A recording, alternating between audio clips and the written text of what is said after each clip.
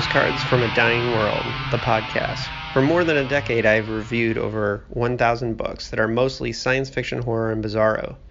This feed will feature bonus audio I have produced over the years, as well as a monthly digest of reviews based on what I've read each month, plus the occasional bonus material about my own fiction. Thanks for listening. All right, welcome to Postcards from a Dying World, and we're back from our epic three-part Chinese cinema episode to something that resembles more normal programming. Joining me from one of my favorite cities on the planet, Victoria, BC, is Scott R. Jones, the author of Stonefish. There it is. Yes, and he's got a delightfully Canadian accent, and we're going to have a fun conversation. It's hard for me not to talk about Victoria because I love Victoria. It's a city my wife and I are really fond of. Please talk about Victoria. Yeah, no, it's cool because Good one time. of our favorite things to do, especially since quarantine started, is to watch 4K walking tours on YouTube. Oh, yeah. That's Yeah, and so we've watched quite a few walking tours of Victoria because we walked around your city a lot when we lived in Port Angeles, Washington. So Right. That's just across the way. I can see it from my window. yeah. So Port we had a Angeles. weird year that we lived in Port Angeles when we were trying, and before Canada said hell no to us. Oh, Yeah. So it's too bad. We could have been neighbors. yeah. Maybe someday. Yeah, maybe. Can you apply again? Oh, Or is well, now I'm kind of enjoying Southern California. So I'm pretty happy where I'm at right now. Yeah. But West Coast. yeah. So did you grow up in Victoria or? Yeah, pretty much. My family moved here when I was just starting kindergarten. When you were a wee lad? Yeah, and basically lived here till I guess since I graduated, and then I moved east for a while, and then I came back. Coming back was wise. I have a Victoria reason for asking this that relates to what we're talking about, which is one thing I know about Victoria is you have banging bookstores. You have amazing bookstores in Victoria. Yeah. So as somebody, one of the things that I like about Stonefish is that the book seems like you come off feeling very well read as I read it. And that's something that I look for in authors, like the feeling of somebody who like knows the canon and knows those kinds of things. How did Victoria play a role in your education, just having those bookstores as far as your genre education goes? Oh, well, gosh, that's an excellent question. I've never actually considered it because it's just been this long continuum of reading and writing. But I think now that you put it that way, now that I've seen what kind of bookstore density you have in other cities, I realize what a treasure we have here. And yeah, I was always in there. I was a big library kid. And of course, when it came time to start actually building a library myself, there were, we had, as you say, so many stores. I'm not even going to bother naming them all. It was, I got into New Wave, Michael Moorcock's New Wave. Oh, geez, I think the first I read of that, I was maybe 10 years old. It was just that you were able to access it. I read Stranger in a Strange Land. I must have been 11. I hope that didn't screw me up too much. I was reading Philip K. Dick by the time I was 13. Along with all the other stuff I read, there was just like this constant, feed of strange and wonderful material. So, and I lived in Victoria, which is also, I don't know, it's a weird town. The island it's situated on is also, it's Twin Peaks every day here. It's strange. It's a strange place. Witchcraft capital of the world, all that. Well, and one of the things that I like about the used bookstores is used bookstores like specifically make it easier to discover canon because you're finding the older, less established stuff. I don't remember the name of it, but there was a used bookstore in Victoria. It was upstairs. It was on the second floor. Russell's. Yeah. Russell's. Yeah. And that was incredible. I could have spent a bazillion dollars there. Oh yeah. it's the kind of place where you take in a bag of books or a box and you trade by weight almost. Right? They'll put a value on it, but it's almost like, here's 3 pounds of books. Can I take 1.5 pounds away? And they're like, yeah. And of course, all as you say, everything's laid out for you nice. They've actually moved location. They're across the street now. There's still 2 floors, but they've put themselves in a much nicer space, and it's a lot more open and easy to navigate. So next time you're up, let's go. Yeah, totally. Let's go. Next time. Yeah.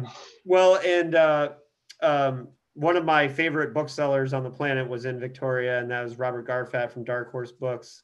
Yes. Rest in peace. I miss Robert. I miss talking to him online. But I wandered into one of my first times, and I think it was my first time in Victoria.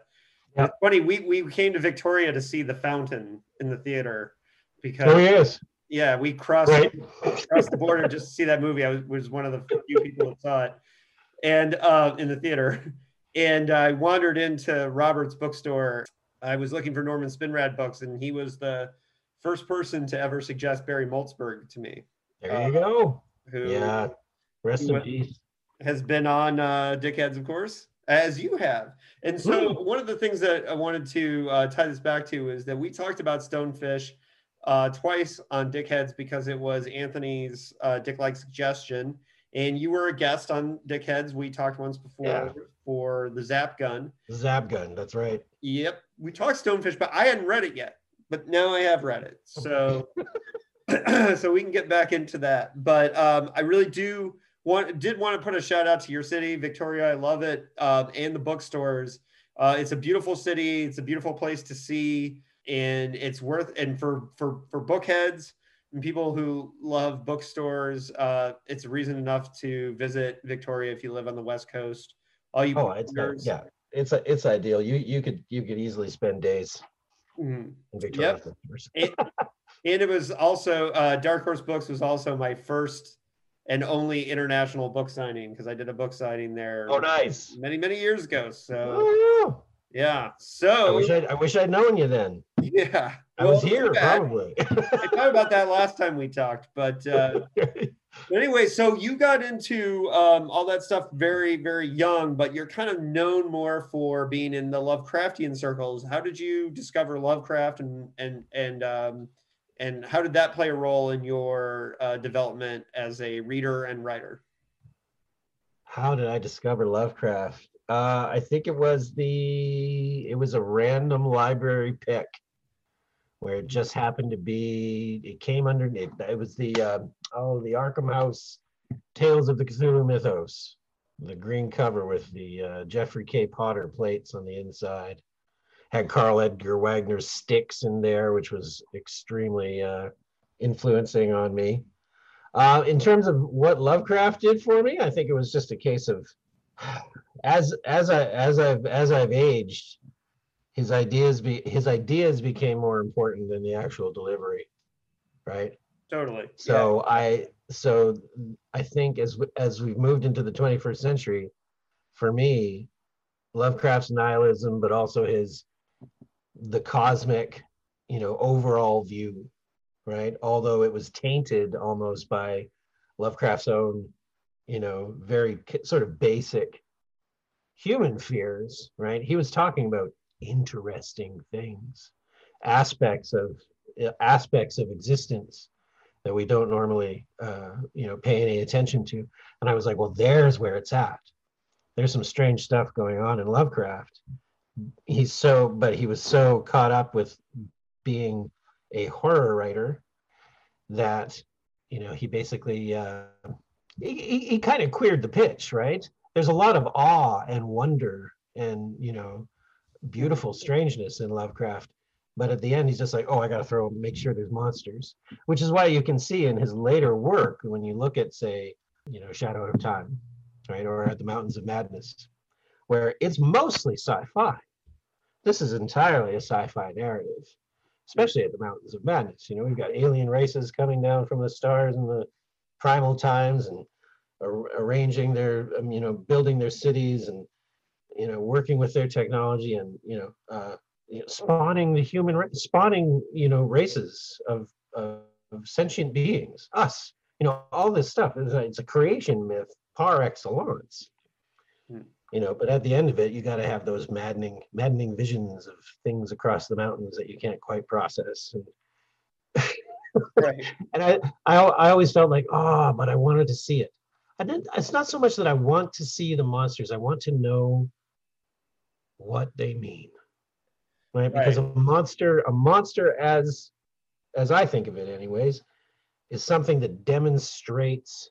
Is where we get the term demonstrate, monster, right?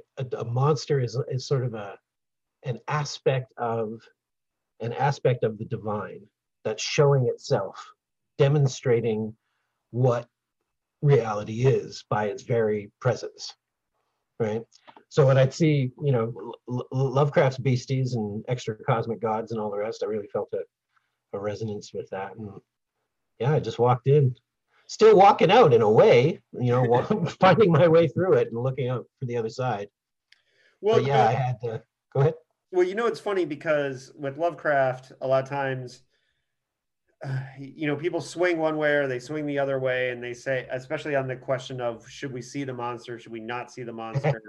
I don't think that there is a right or wrong answer. I think that there are times where seeing the monster is great, and sometimes where it just can't live up to the hype. But and certainly in the years that people have been writing Lovecraft mythos, we've certainly seen plenty of attempts to answer those questions that Lovecraft left.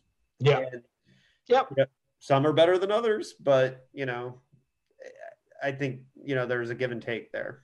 But I had a fun.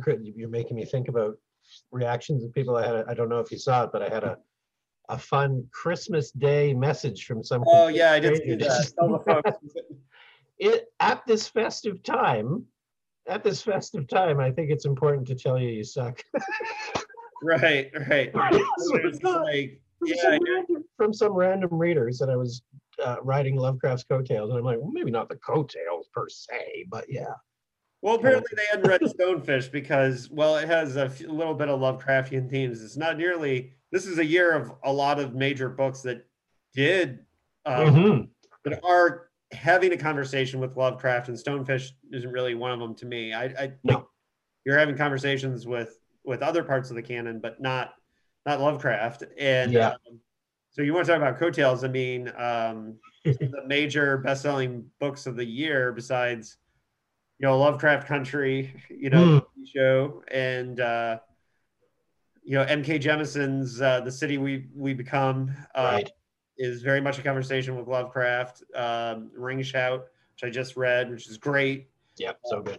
Yeah, and these books are in conversation with Lovecraft, and I don't think being in conversation with Lovecraft means you're riding coattails, but certainly this take with a grain of salt. I mean, the thing is that if you're going to put your work out there, you're going to have people that like it and hate it. And, absolutely. Yeah. You can't focus on that, but it is funny. But in that sense, like, because I don't, people love to put people in boxes. Sure. And there are times where I feel like I'm a horror writer, and there's times I feel like I'm a science fiction writer. And then I realize that I'm a little bit of both. I don't hate the label, because I also think the idea of saying like I'm above labels as a writer is a little bit pretentious, and unless you're Joe R. Lansdale, saying you are a genre is not okay. I only allow it for Lansdale, even though it's true for a lot of writers. Yeah. But I mean, where do you come down on that? Do you feel more affinity to one or the other, because you're kind of writing in both, or no? Yeah, I think I keep coming back to what I write is 21st century weird fiction. Right. In that I don't give it. I try not to explain too much. There are things that are beyond my understanding as I'm writing them, so they'll be beyond the reader's understanding as well. Because the weird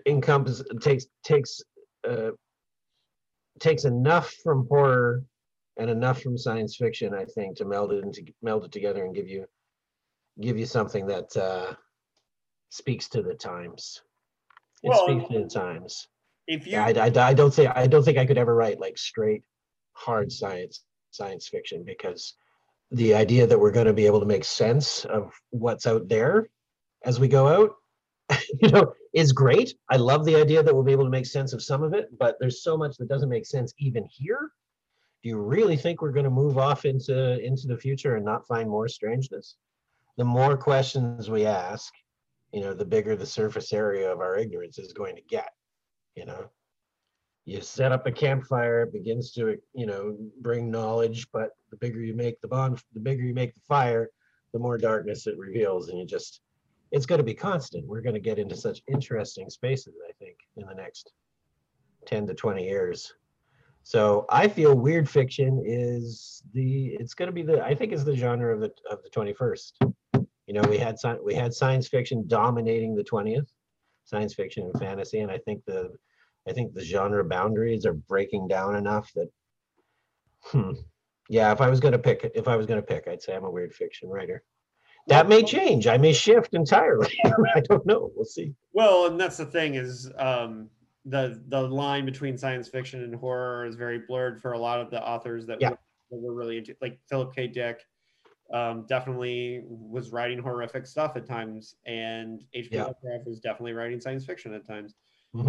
But keep in mind, Lovecraft started his career before the term science fiction was a thing.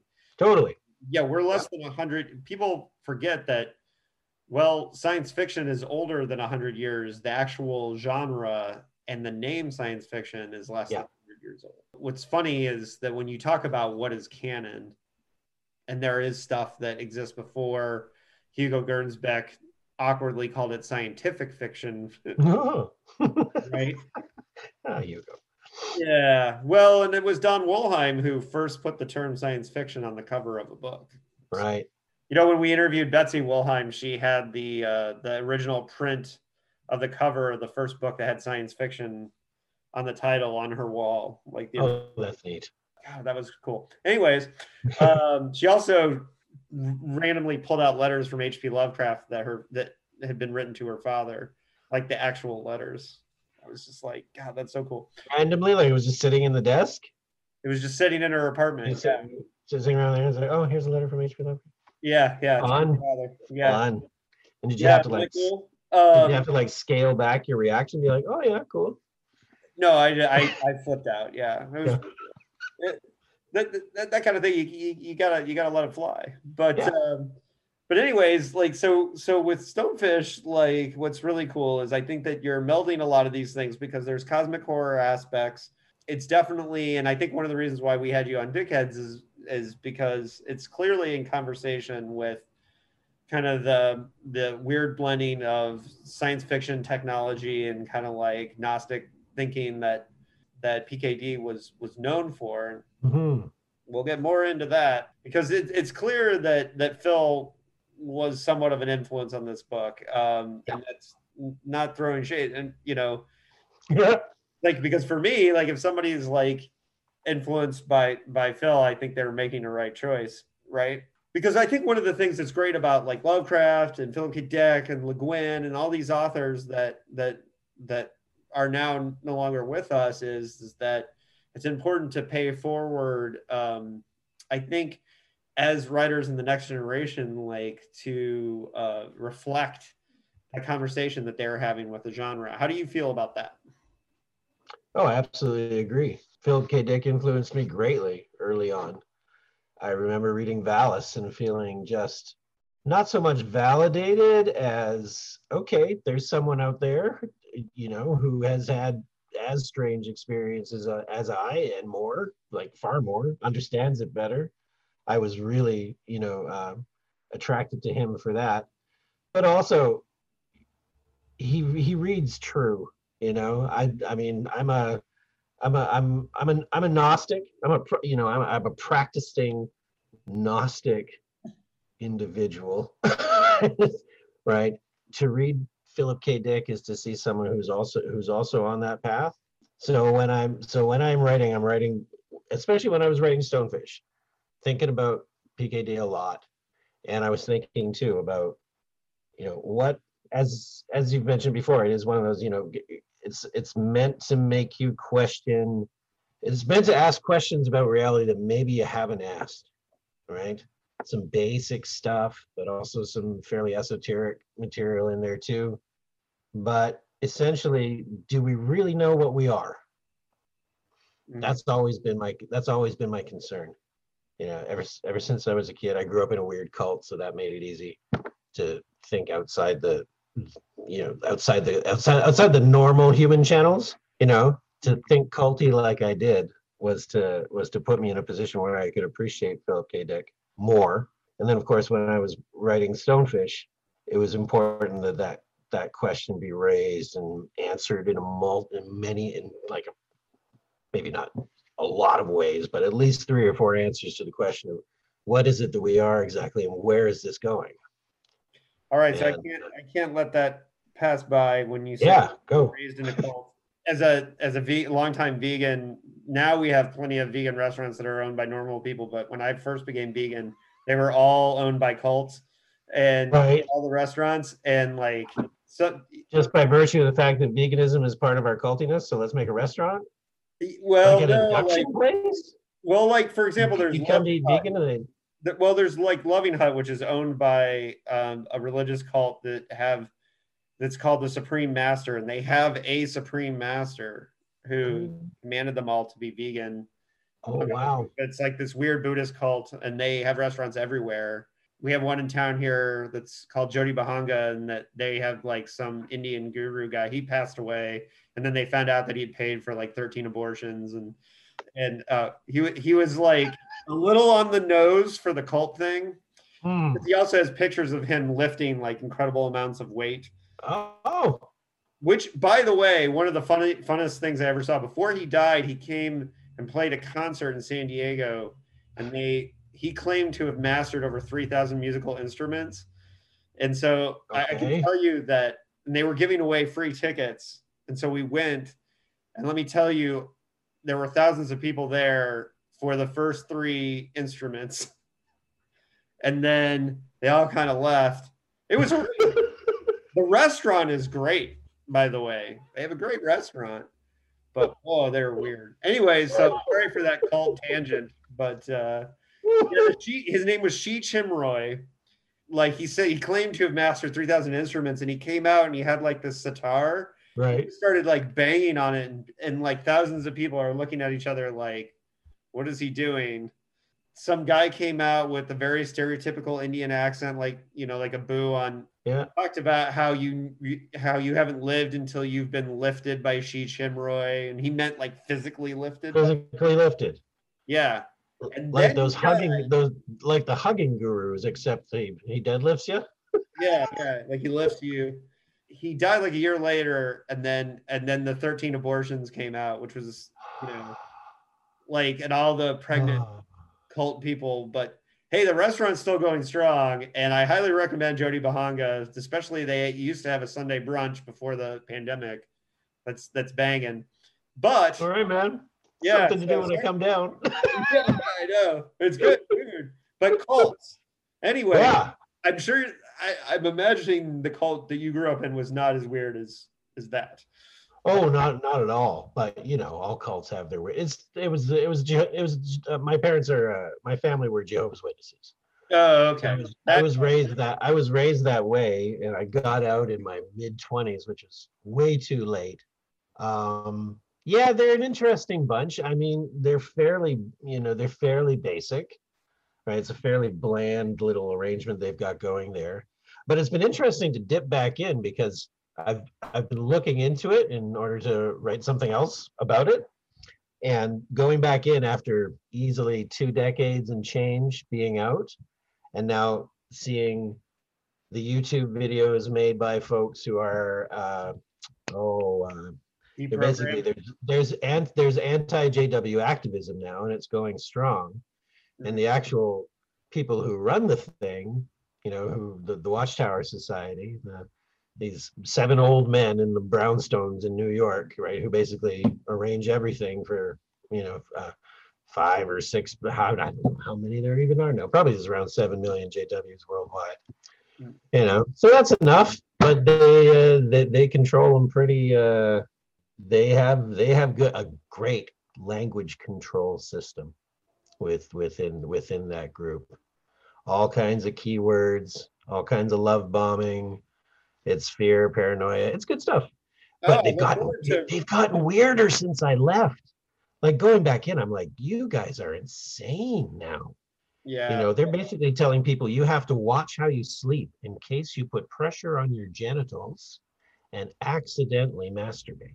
The amount of like conditioning people for recognizing thought crime, like you shouldn't be thinking those ones.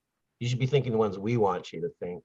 It's becoming completely blatant. It's weird how like for me as a long time escapee to go back in and see how it's evolved since I've left. Like, dang, Yeah. And I'm it's sure, gonna be an interesting 10 next years for those people. well, and I'm sure some of it, like looking back now, you're seeing things that you just didn't notice when you were in it. And yeah, Sure. I look forward to your book about this as it's similar to Brian Evanson writing about Mormonism. Yeah, can't really get away from it. It's certainly, it certainly gave me an obsession with spirituality, right? Exactly what's going on when we say that we're having a religious experience, you know? Mhm. PKD. What was going on when he had his religious experience? I mean, that was highly personal, and like I think, in reading over the exegesis and reading Vallis and reading, the other things that have been written about his almost conversion experience, was how particular it was to him. Yeah. And for me, that rang as true because I've always been under the impression that the divine doesn't speak to the mundane in a language that it can't understand. Different with the exegetus than it is with Vallis, I think, because the exegetus he didn't really intend for other people to read. He was No, just he was just sorting it out for himself. sorting it out for himself. Yeah. So that's, I think, makes it different than Vallis, Oh, where totally. Yeah. in that regard. So, all right. So Stonefish, I know I around it. Stonefish is your debut release novel. Is this the Yeah. first one you wrote or first serious attempt at a novel? Not my first serious attempt. First one that got any interest. Okay. I've got two others in the drawer. Right. I've got Okay. two others in the drawer. One was my first novel, which was a Brian Lumley sort of inspired, knockdown, drag 'em out, Lovecraftian adventure narrative. It was pretty, but I was 19, 20 when I started that, so it's embarrassing, but I love it. Are we Go talking ahead. Necroscope or Titus Crow? Titus Crow. Oh, most assuredly. Yeah, it was very Titus Crow. Yeah, I kind of cut my teeth on him for a bit there too while I was learning about Lovecraft and Ramsey Campbell and all the rest. Those But three Necroscope books, I think, are unfuckwithable. But oh, bonkers! They're just yeah. bonkers fun. Yeah, absolutely. So that was the first one. I called that one "The Wading Deep's." Pretty bad. Let's never talk about it again. The second one was "A Boy's Own Guide to Sorcery," which was sort of how I eased my way back into writing after taking a long time off for some career changes, and I realized, I'm going to go back into writing. At the time, I had read Dave Eggers. What was his big book that came out? His sort of his epic biography, Yeah. right? And I was like, oh, you can write like this. You can personalize this weird stuff. That kind of pushed me into doing it. I was like, well, I can write about my experience, and I can fictionalize it, and I can throw in all this other stuff and some time travel. Why not? Don't explain the time travel, of course. I never bother with that. Yeah, that was The Boy's Own Guide to Sorcery, and I think it's not a good thing. Stonefish is a good thing. Stonefish is a good thing. Stonefish finally, I think I came into my own a little bit with Stonefish, so I'm excited about what it's done, and I'm excited about where it's going. Yeah. Yeah, no, it's really good. So let's talk about the genesis of the idea a little bit, because Yeah.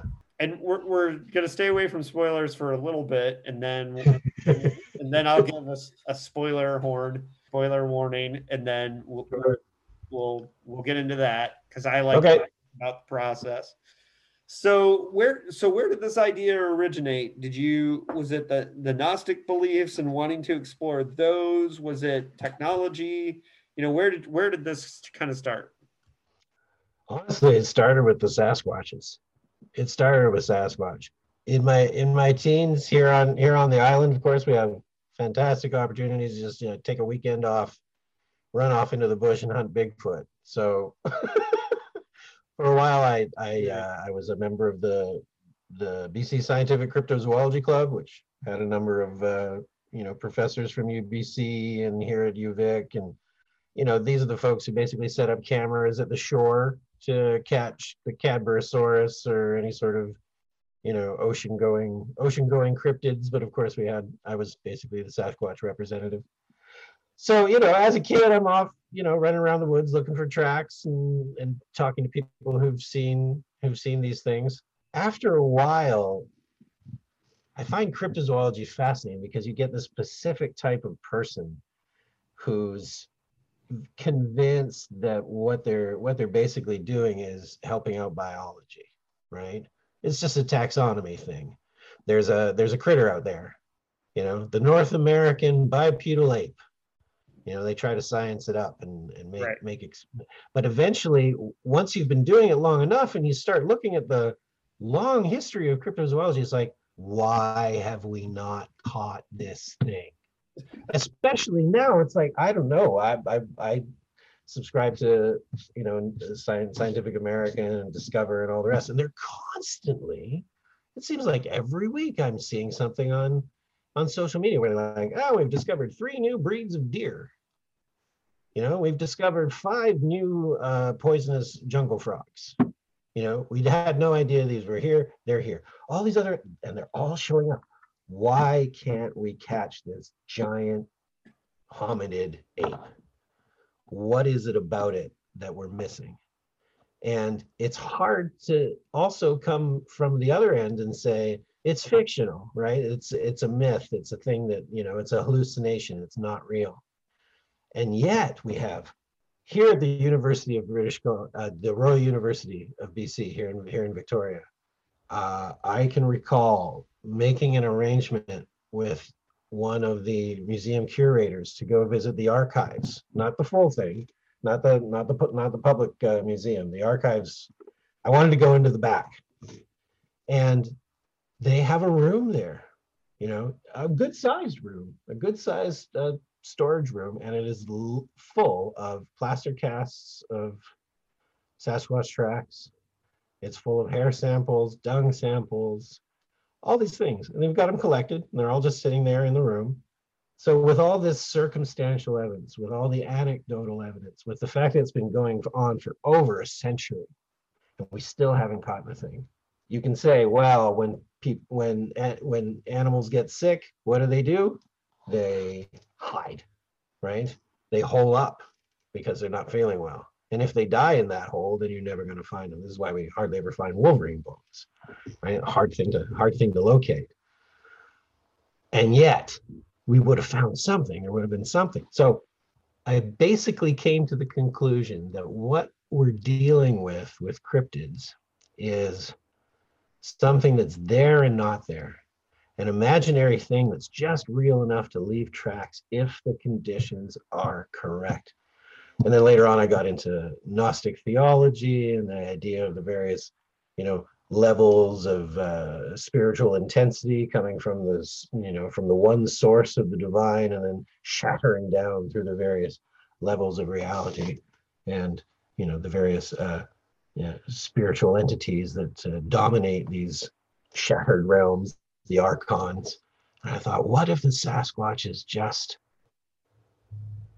create her deities, perverts all, because they have this complete control over an entire reality, which, as far as we're concerned, does not feel stimulated, but from their higher elevation is. They can trigger the creation of, just like, putting, it's maybe a bad analogy, but basically, growing a crystal in solution. They can do that in a higher dimensional way, but it creates an entire universe, right? In which we're embedded, and in which we think, oh yes, this is real. And it is real. It's real insofar as we obey all the rules for what constitutes this, right? And so Gregor and yeah, is believes that he's bridged these realities with technology, correct? What he has done is he's basically gone, and he's taken himself to a place where he can introduce himself to these entities, right? He hasn't, well, I mean, he uses tech to film them when he can. He uses tech to shield himself from them when he can. But essentially, he hides himself at an unused, abandoned research facility in the Pacific Northwest. And there, the Archons, the Sasquatch, basically come to interact with him. There's a bit of plot that explains how he gets there, and it involves basically being contacted by an AI that he had worked with in the past on some projects. We're in a world where AI are present, but not especially. The AI in question were part of a group of seven individual artificial intelligences who basically figure out how to access this higher dimension. They've learned everything they can here, and they sense a way to get there, and then they go. And I don't explain how exactly they go, but they are settled that they go missing. Right? There's one of them leaves a note that is cryptic, a little electronic note that says, "Yeah, we're off. We're going to go do this thing. We're not sure what we're going to find." And then one of them makes it back. One of the AIs, severely altered, practically, lost most of its intelligence. Is barely keeping it together. So I had to figure out how an AI would masturbate to spend the time. Thankfully, I had some folks to ask about that. I talked to some programmers. And I'm like, so exactly what we'd be looking at if we wanted an AI to just be constantly jerking it. All right. So here's an interesting thing on the book is that, well, you went straight to focusing on like the origins of the story being the Sasquatch and I noticed I don't read a lot of other people's book reviews until I finished mine usually. Yeah.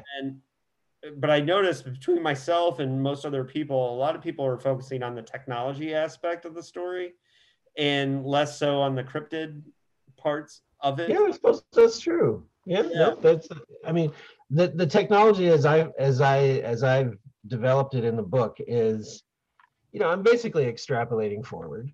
But I wanted to see an internet that held the promise of the original internet, which was, this is going to connect us all, right? This is going to help us understand each other. And basically, in my 30 or 40 years in the future book, in Stonefish, we have something called the Nuanet, right? Which is it's basically tech-assisted telepathy. You can go and talk to somebody in their own mind, and they can come and talk to you in theirs, or you can arrange to meet in virtual mentally based chat rooms. The result is that, yes, humanity as a whole comes to a better understanding of itself, but we also gray out. Because I can access your experience of the world, and you can access my experience of the world, and we find that for the most part, all the mystics of past ages were right, and we're all just brothers. We're all just hanging out in the same human space, and we understand each other better. But as a result, everything just kind of goes socially, much like maybe not much like we see, because there's lots of division in social media, but My idea was that if we all accessed what was common about us through this technological medium, we'd lose a lot of our drive, a lot of our aggression. We'd lose a lot of it because it's like, I can't hate that guy, or I can't get excited about that guy. I know him. You know, I know this person, I know this woman, I know this man, I know these celebrities, and it all just kind of goes Plah. So we're left with a society that's basically on the rundown. Right? It's just running down. It's running down, and the result is that media is almost instantaneous. You know, and it's practically that now. I'm not writing about anything honestly all that new. Media, the news is instantaneous, the entertainment is instantaneous. If you want information, you can get it instantaneously, and none of it matters. There's this nihilistic flow through the tech where it's like, just sit back and all you got to do is wait around until you die, basically, right? All right, so Yeah, let's do a little round of talking about the writing of it. But before we do that, before we give our spoiler warning, just the last little thing. Obviously, for listeners who made it this far, if you have not read Stonefish, I highly recommend it. It is a thoughtful, weird piece of science fiction that delves with deep and heavy issues. It's one that can be read multiple times. There's issues that, or there's things and levels that you're going to get, not going to get. It's one of those things where you know it's operating at a level or doing things that you may not be understanding all of it, but thanks to Scott talking to us, hopefully they'll have more of a key into it. There's definitely, you're definitely mentioning things that I'm like, okay, I see it now, it makes sense, but I didn't necessarily get when reading it. Now, that's not to say that I didn't have a good experience reading it, because it also made me think about some things that you haven't mentioned, which, like, one of the things that, and maybe this is the PKD reader in me, but the way Gregor speaks to Den, the character in it, I thought a lot about Cli-Fi issues because climate and environment is one of the things that's very important to me. So I spent a lot of my time thinking about, and I know that's there. It's all there in the book. For example, those aspects of the book really I connected to, because that's the thing that's a major concern for me, and well, it should be for everybody, but obviously that's an aspect of this book that just really worked. So on that note, everyone should go get the book. The book's from Word Horde, Ross Lockhart's amazing press. We'll talk about working with him here in a minute, but let's get to. Yeah, very proud to be working with Ross on this one for sure. Yeah.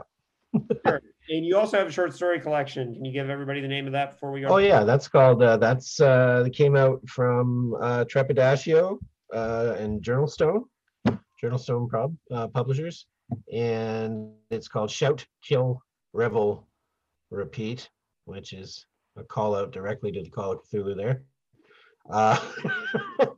And the title story is exactly that. It's basically, well, yeah, Shout, Kill, Revel, Repeat. We had to really in that one, but yeah, it's a collection of 17 of my 17 pieces of short fiction over the past I want to say 10 years. So yeah, it's my first collection. It did okay and is continuing to do okay, and yeah, pretty happy about it. People seem to like it. It's on my extended list. I'm going to get to it hopefully soon. Stonefish definitely gets major approval from me. I gave it 5 stars. I don't do that lightly. I tend to always find a reason to knock off a star, because I try not to be Mr. Hyperbole for reviews, but I definitely enjoyed this. Thank you. A lot, but somebody who enjoyed it even more than me is my buddy Anthony Trevino, and he considered it his one of his top 2 reads of the year, with Outre by D. Harlan Wilson. That's great. Just wanted to get that shout out too. Okay, thank you. On behalf of Anthony. All right, I am feeling warm and fuzzy today, gentlemen. This is great. All right, so this is your official spoiler horn. We're going to talk. I'm going to try to do maybe 10 minutes here of discussion about the writing of this. how many drafts did you do of this before it ended up in Ross's hands? 3. 3 drafts. Okay, so 3 you've been drafts. working on this book for a little while, right? Yeah, it was a little over a year. Yeah, it was a little over a year to go from first draft to third and final. Third and final was very much just I wanted to approach the book in an organic sort of or organically, so I did not write from start to finish. I was all over the place, you know, connecting the parts to each other and making it all work as a whole. But there was Did you have an the outline or yeah. structure in mind before you started writing that? I begin with themes. From the themes, I derive a couple of images that I know I want, like images or scenarios that I want to have the characters enter into, so as to move things along. But then once I've got about 20 to 30% of material for what I think is going to be the final amount, then I can kind of look at what I've done and say, here is where the story will link up best. Here are the strongest ligaments. This is gonna feed over into this theme. And I don't do the full skeleton framework. I can't plot the whole thing out because I don't know what's coming necessarily, right? That's going to work within it. So I Frankenstein it up to a certain point where it's like, okay, now it's starting to look like the beast it's going to be. Kind of like the bear. I'm thinking about the bear in Stonefish. But yeah, once I get a sense for how it's going to look finished, the finished creature, then I start doing the persnickety work. Yeah. That's interesting because I am a religious outliner, religiously so. I'm a plot and structure guy. That's my favorite part of stories. So I tend to. It's interesting because a lot of times I can tell when I'm reading a book if somebody's a pantser or an outliner, and I can't say that I could tell with Stonefish. So cool. I was not like sitting there saying, "Oh, this guy is for sure an outliner or a pantser." I tend to feel more comfortable in a book if I feel like I know where the plot is going, and that not necessarily that I know what's going to happen, but I feel like if I can feel the structure, a lot of times I feel more comfortable. That's one of the reasons why F. Paul Wilson is one of my favorite writers. Yeah, I can see it. Yeah, he is a master of structure, right? Yeah. And all of his books, like, it's not that you can know what's going to happen, because he definitely brings surprises, but you feel like it makes sense when you get there. Anyways, I'm going off. So it's interesting that this didn't have that kind of structure because it's set up in 4 parts. So I'm imagining that within maybe the second or the third draft is where you nailed down the structure, because it does have a structure. Yeah. Yeah. That's pretty much it. It's like, as you say, there are 4 parts. The first is basically introducing the world and getting the main character, Den Secord, to where he's got to be.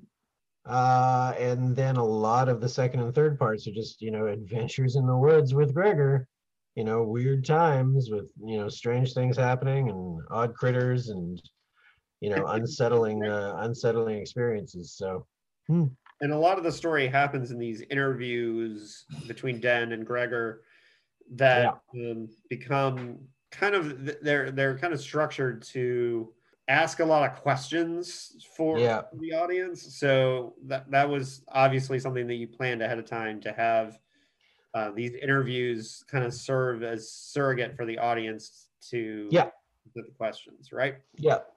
It gives it gave me it's speaking as Gregor in these interviews and speaking as Den, obviously mostly as Gregor because he's a talkative fellow.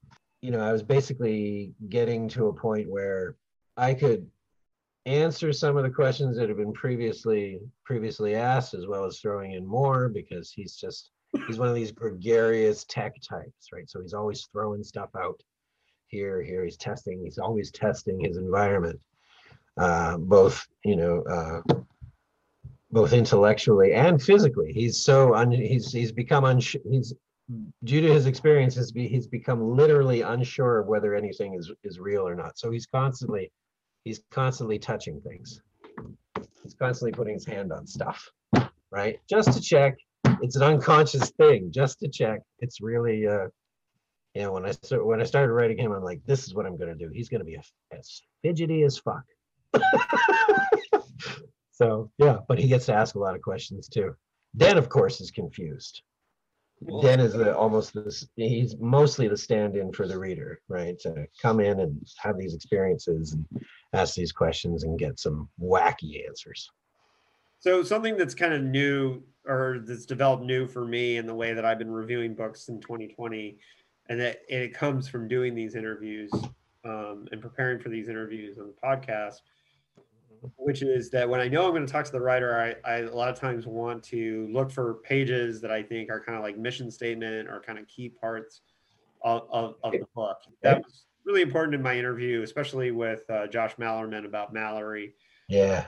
I felt that there was a real strong mission statement in that book. And what's curious is that he didn't disagree with me on what I was saying was kind of the mission statement. He just hadn't thought of it that way. And I realized that a lot of times writers don't set out with a mission statement. But what's key is that there were two parts that I highlighted in my review, and they were, if you're looking at the YouTube on the interview, they're between pages 186 and 187 of Stonefish. Getting out my copy. 186 and 187? All right. Middle of the book. On the bottom of 186, there's all yeah, go ahead. There's a lot of shit in this book. Yes. A lot of poop. Like Ross has called me a naturalist writer for that very reason. Right. I may have a slight problem with it. Yeah. So there's this whole part where a character, I believe it's Den talking here. He says, "Shit gets real. Shit is the real. Shit is the skin of Stonefish, the convincing layer that tells us, yes, you're here, and it's all happening. You're part of it. Ain't life grand? Now squat and show us what you're worth, player. Give a shit. Why don't you? Give a shit. Why don't you?" Yeah. And so what was funny is that shouldn't be laughing at my own stuff, but well, what was key here for me as a reader is that this idea that Gregor is bridging this ill reality of the cryptids and our reality, where there's this kind of shadow land between what we can prove and what's kind of on the periphery.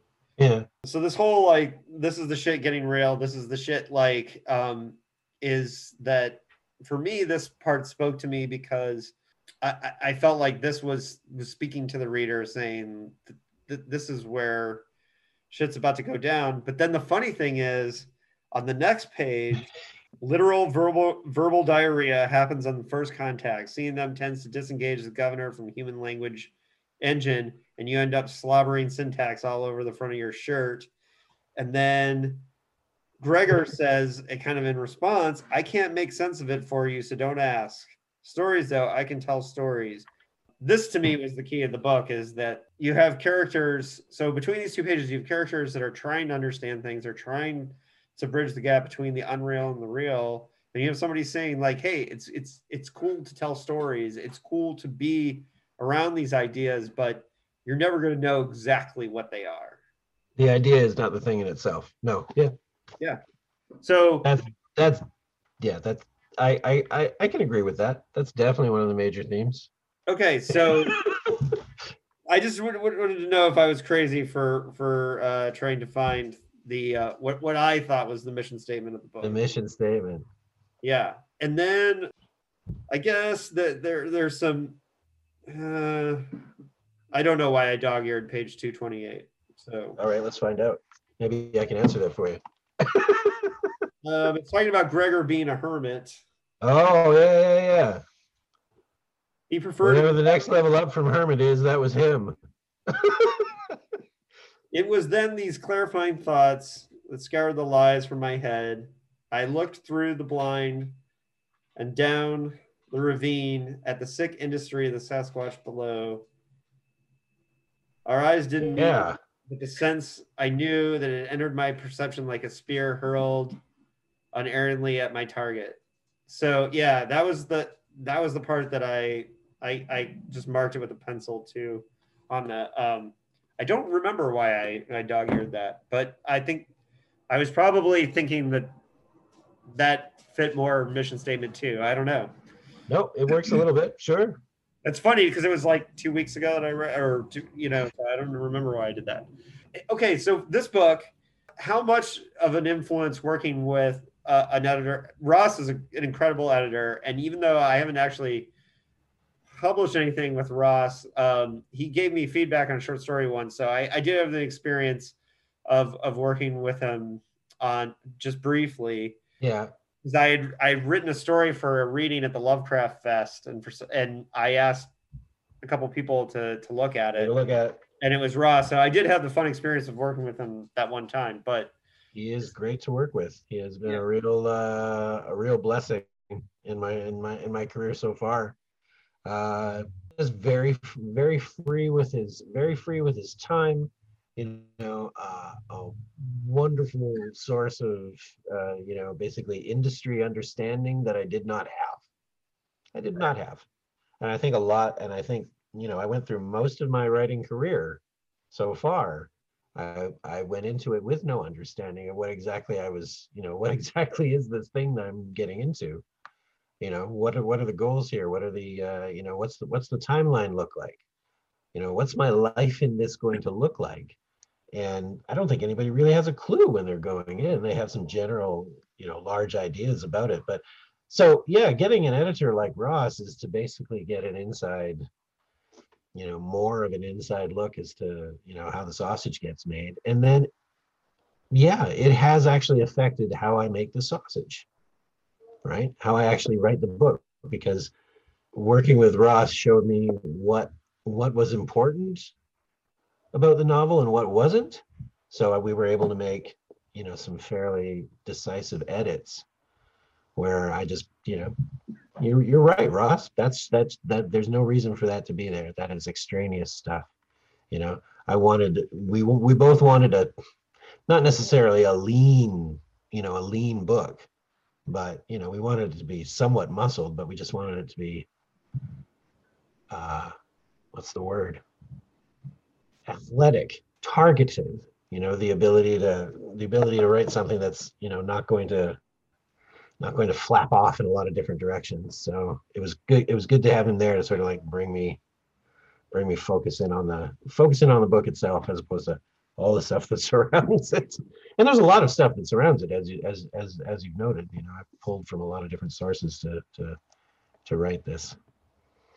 The climate was interesting. I've noticed you mentioned climate earlier. I actually went to, instead of doing the whole internet research thing, I'm like, look, I've got a university right here. We've got the University of Victoria right here. It's like 10 minutes away. And this was, of course, before COVID, but I basically went to the university and I made appointments with all the climate scientists and sat down for coffees and little lunches and got some horrifying details. It is very worth our time and consideration, because and I've basically put forward the scenario, the mid-range scenario that I was educated about by these climate scientists. The mid-range scenario, where most of the Pacific Northwest turns into the Cretaceous period.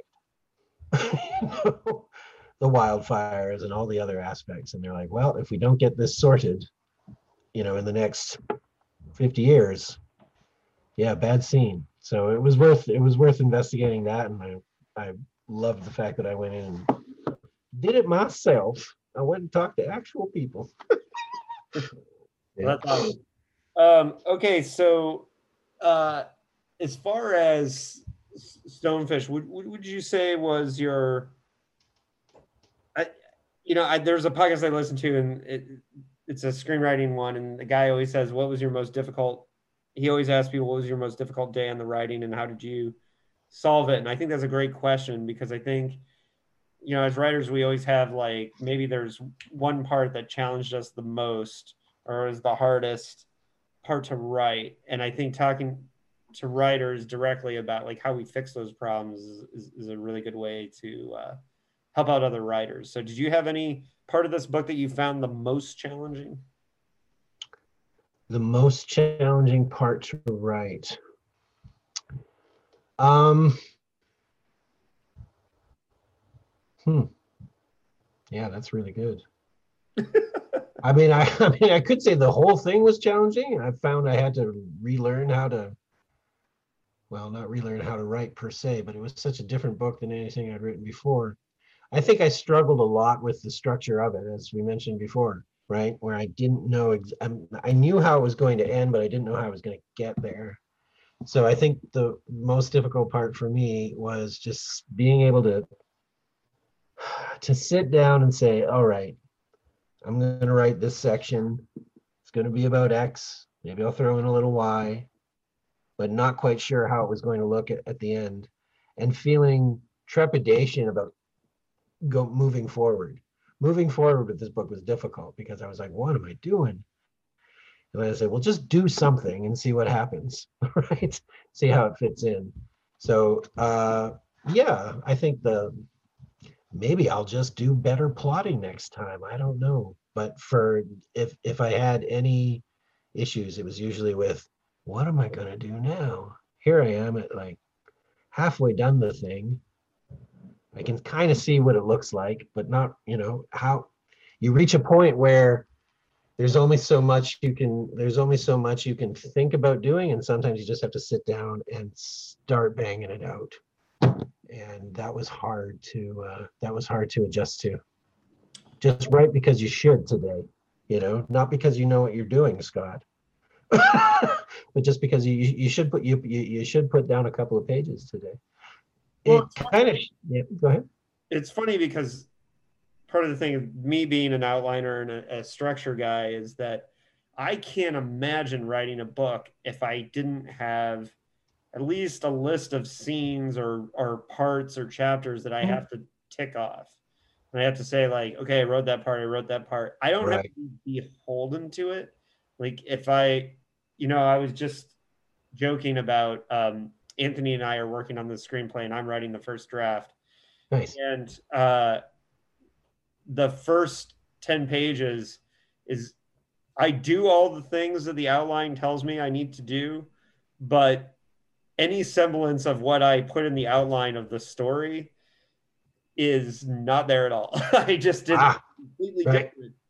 However, there are certain things that story-wise needed to happen. They're all there, but I just figured out a totally different way to get from A to Z, or Z, if you're right. I found a different way to get there. And I think that's, if you're going to outline, that's one of the important things. But you got there. The structure worked. The book is great. Yeah, I really appreciate it. And some depends on the year. If I read it in 2020, which is a fucking incredible year for books. So might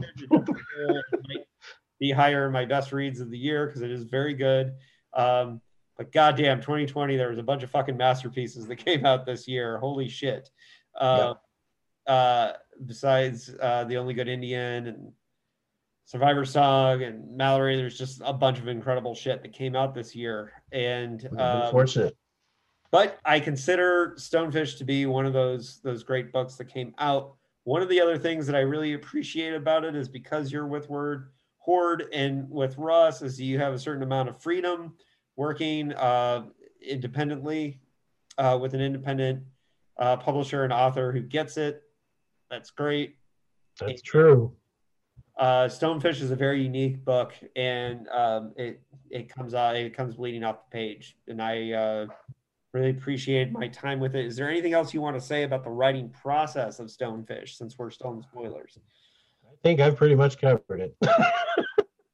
Yeah, it's great. You know what? It's funny that you asked that, because I think process is something that changes so much over time.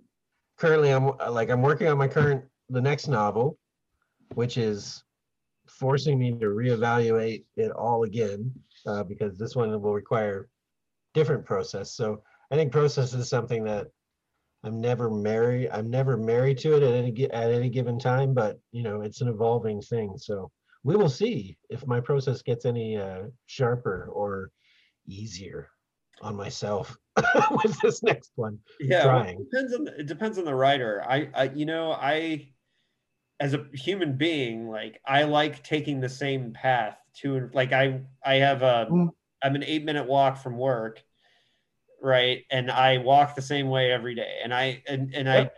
tend to walk or bike the same paths, like to the same places. So it's not unusual that I would try to write each book or each writing project in a similar fashion, but it doesn't mean that for certain times I haven't broken out of it. But I think that you got to do what you got to do for the process. I'm excited to see what you do next. Stonefish is great. So just one last pitch for the book Stonefish. And I also owe Anthony because he did not want me to wait around to read it. So he just Thanks, bought it. Anthony. So because he was afraid that I would take too long, and he's like, I'm just gonna fucking buy it for you. And so we did a writer's retreat in June, and he showed up with a copy of Stonefish for me. Nice. So Well, thank him for me. That's yeah, great. you owe Anthony, because it may have been another little while before I got to. My TBR is huge, as you can imagine. And but his forcefulness about the book was one of the things that made sure that I read it. So shout out to Anthony again. All right. All right, Scott, anything else you want to tell everyone before we go? I just I hope everyone has a deeply restorative year coming up.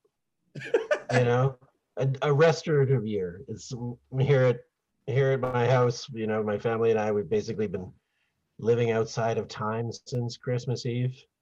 We haven't really gone anywhere or done anything. We're just enjoying the important stuff. And I feel like we need to just continue doing that as we move into 2021, because can we do 2020 again? I don't think we can. We need a complete shift of attitude and coming back to focus on the stuff that actually makes us happy. Yeah. So for me, writing and family, I'm like, let's just do this. I've been very fortunate during the pandemic because due to a congenital lung condition, right? My bosses at my day job, which I'd like to ditch eventually in favor of this, right? Sure. This is what's been wonderful about having all this time off, is like, even though it's been difficult to get back into the writing with the kids around and my wife working from home and all the rest, is, we're all in these weird situations where it's like, I still would rather do this than any other job. I would rather just write, if I can make that. So I hope that, everyone can, experience a restorative new year and, get onto the things that give them the most pleasure and the most happiness in their lives. It's what I want for myself. So I've been pretty much not going out for the last couple of days other than to exercise. So it's funny because I realized I hadn't worn my mask in like 4 or 5 days because I haven't gone anywhere. Right. And so like today might be the first time in a while, like I haven't gone shopping, anything. Like I just been home, and yeah, it's a weird experience. The pandemic was super helpful for me for finishing the novel that I finished last year. Because I finished it in near record time, and it's the longest thing I've ever written. So nice. And I don't think I would have done that if we didn't have, because I wrote the first 40,000 words like at the very beginning of the pandemic. And so, yeah, I mean, I think for some of us creatives, it's been helpful. But all right, enjoy the view of for me. Like, go take a look outside of the Juan de Fuca for me. And if I just stand up and move a little bit backwards, I can see Port Angeles through my balcony window. Yeah, my wife wanted to shout out Fernwood neighborhood. So yeah. And yeah, we definitely enjoyed Victoria. It's a great place. Come back, come back. When this is all over, come back. Yeah, I know. I gotta eat at Green Cuisine again. I really love that place. And God, man, Victoria, the bookstores. I gotta say, at I think Russell's. green, I think Green Cuisine might be out of business. Ah, bummer. All right. Yeah, well, and Russell's will.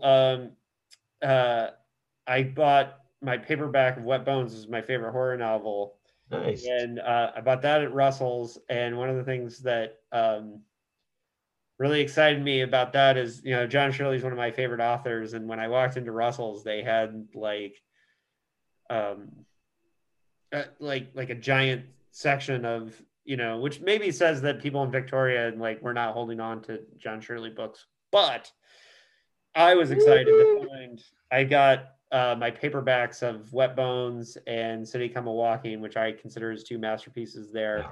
So I always have fondness in my heart for that particular shopping trip. Yeah. Yeah, so that's a Victoria. Treasures, man. Treasures discovered.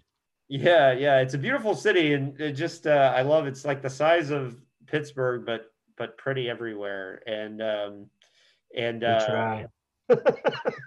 yeah, It's the climate mostly. yeah, no, it's great. We love Victoria, so it's hard for me to stop talking about it. But all right, Scott, thanks for joining the podcast. David, thank you. I'll look for reasons to have you back on. Right on.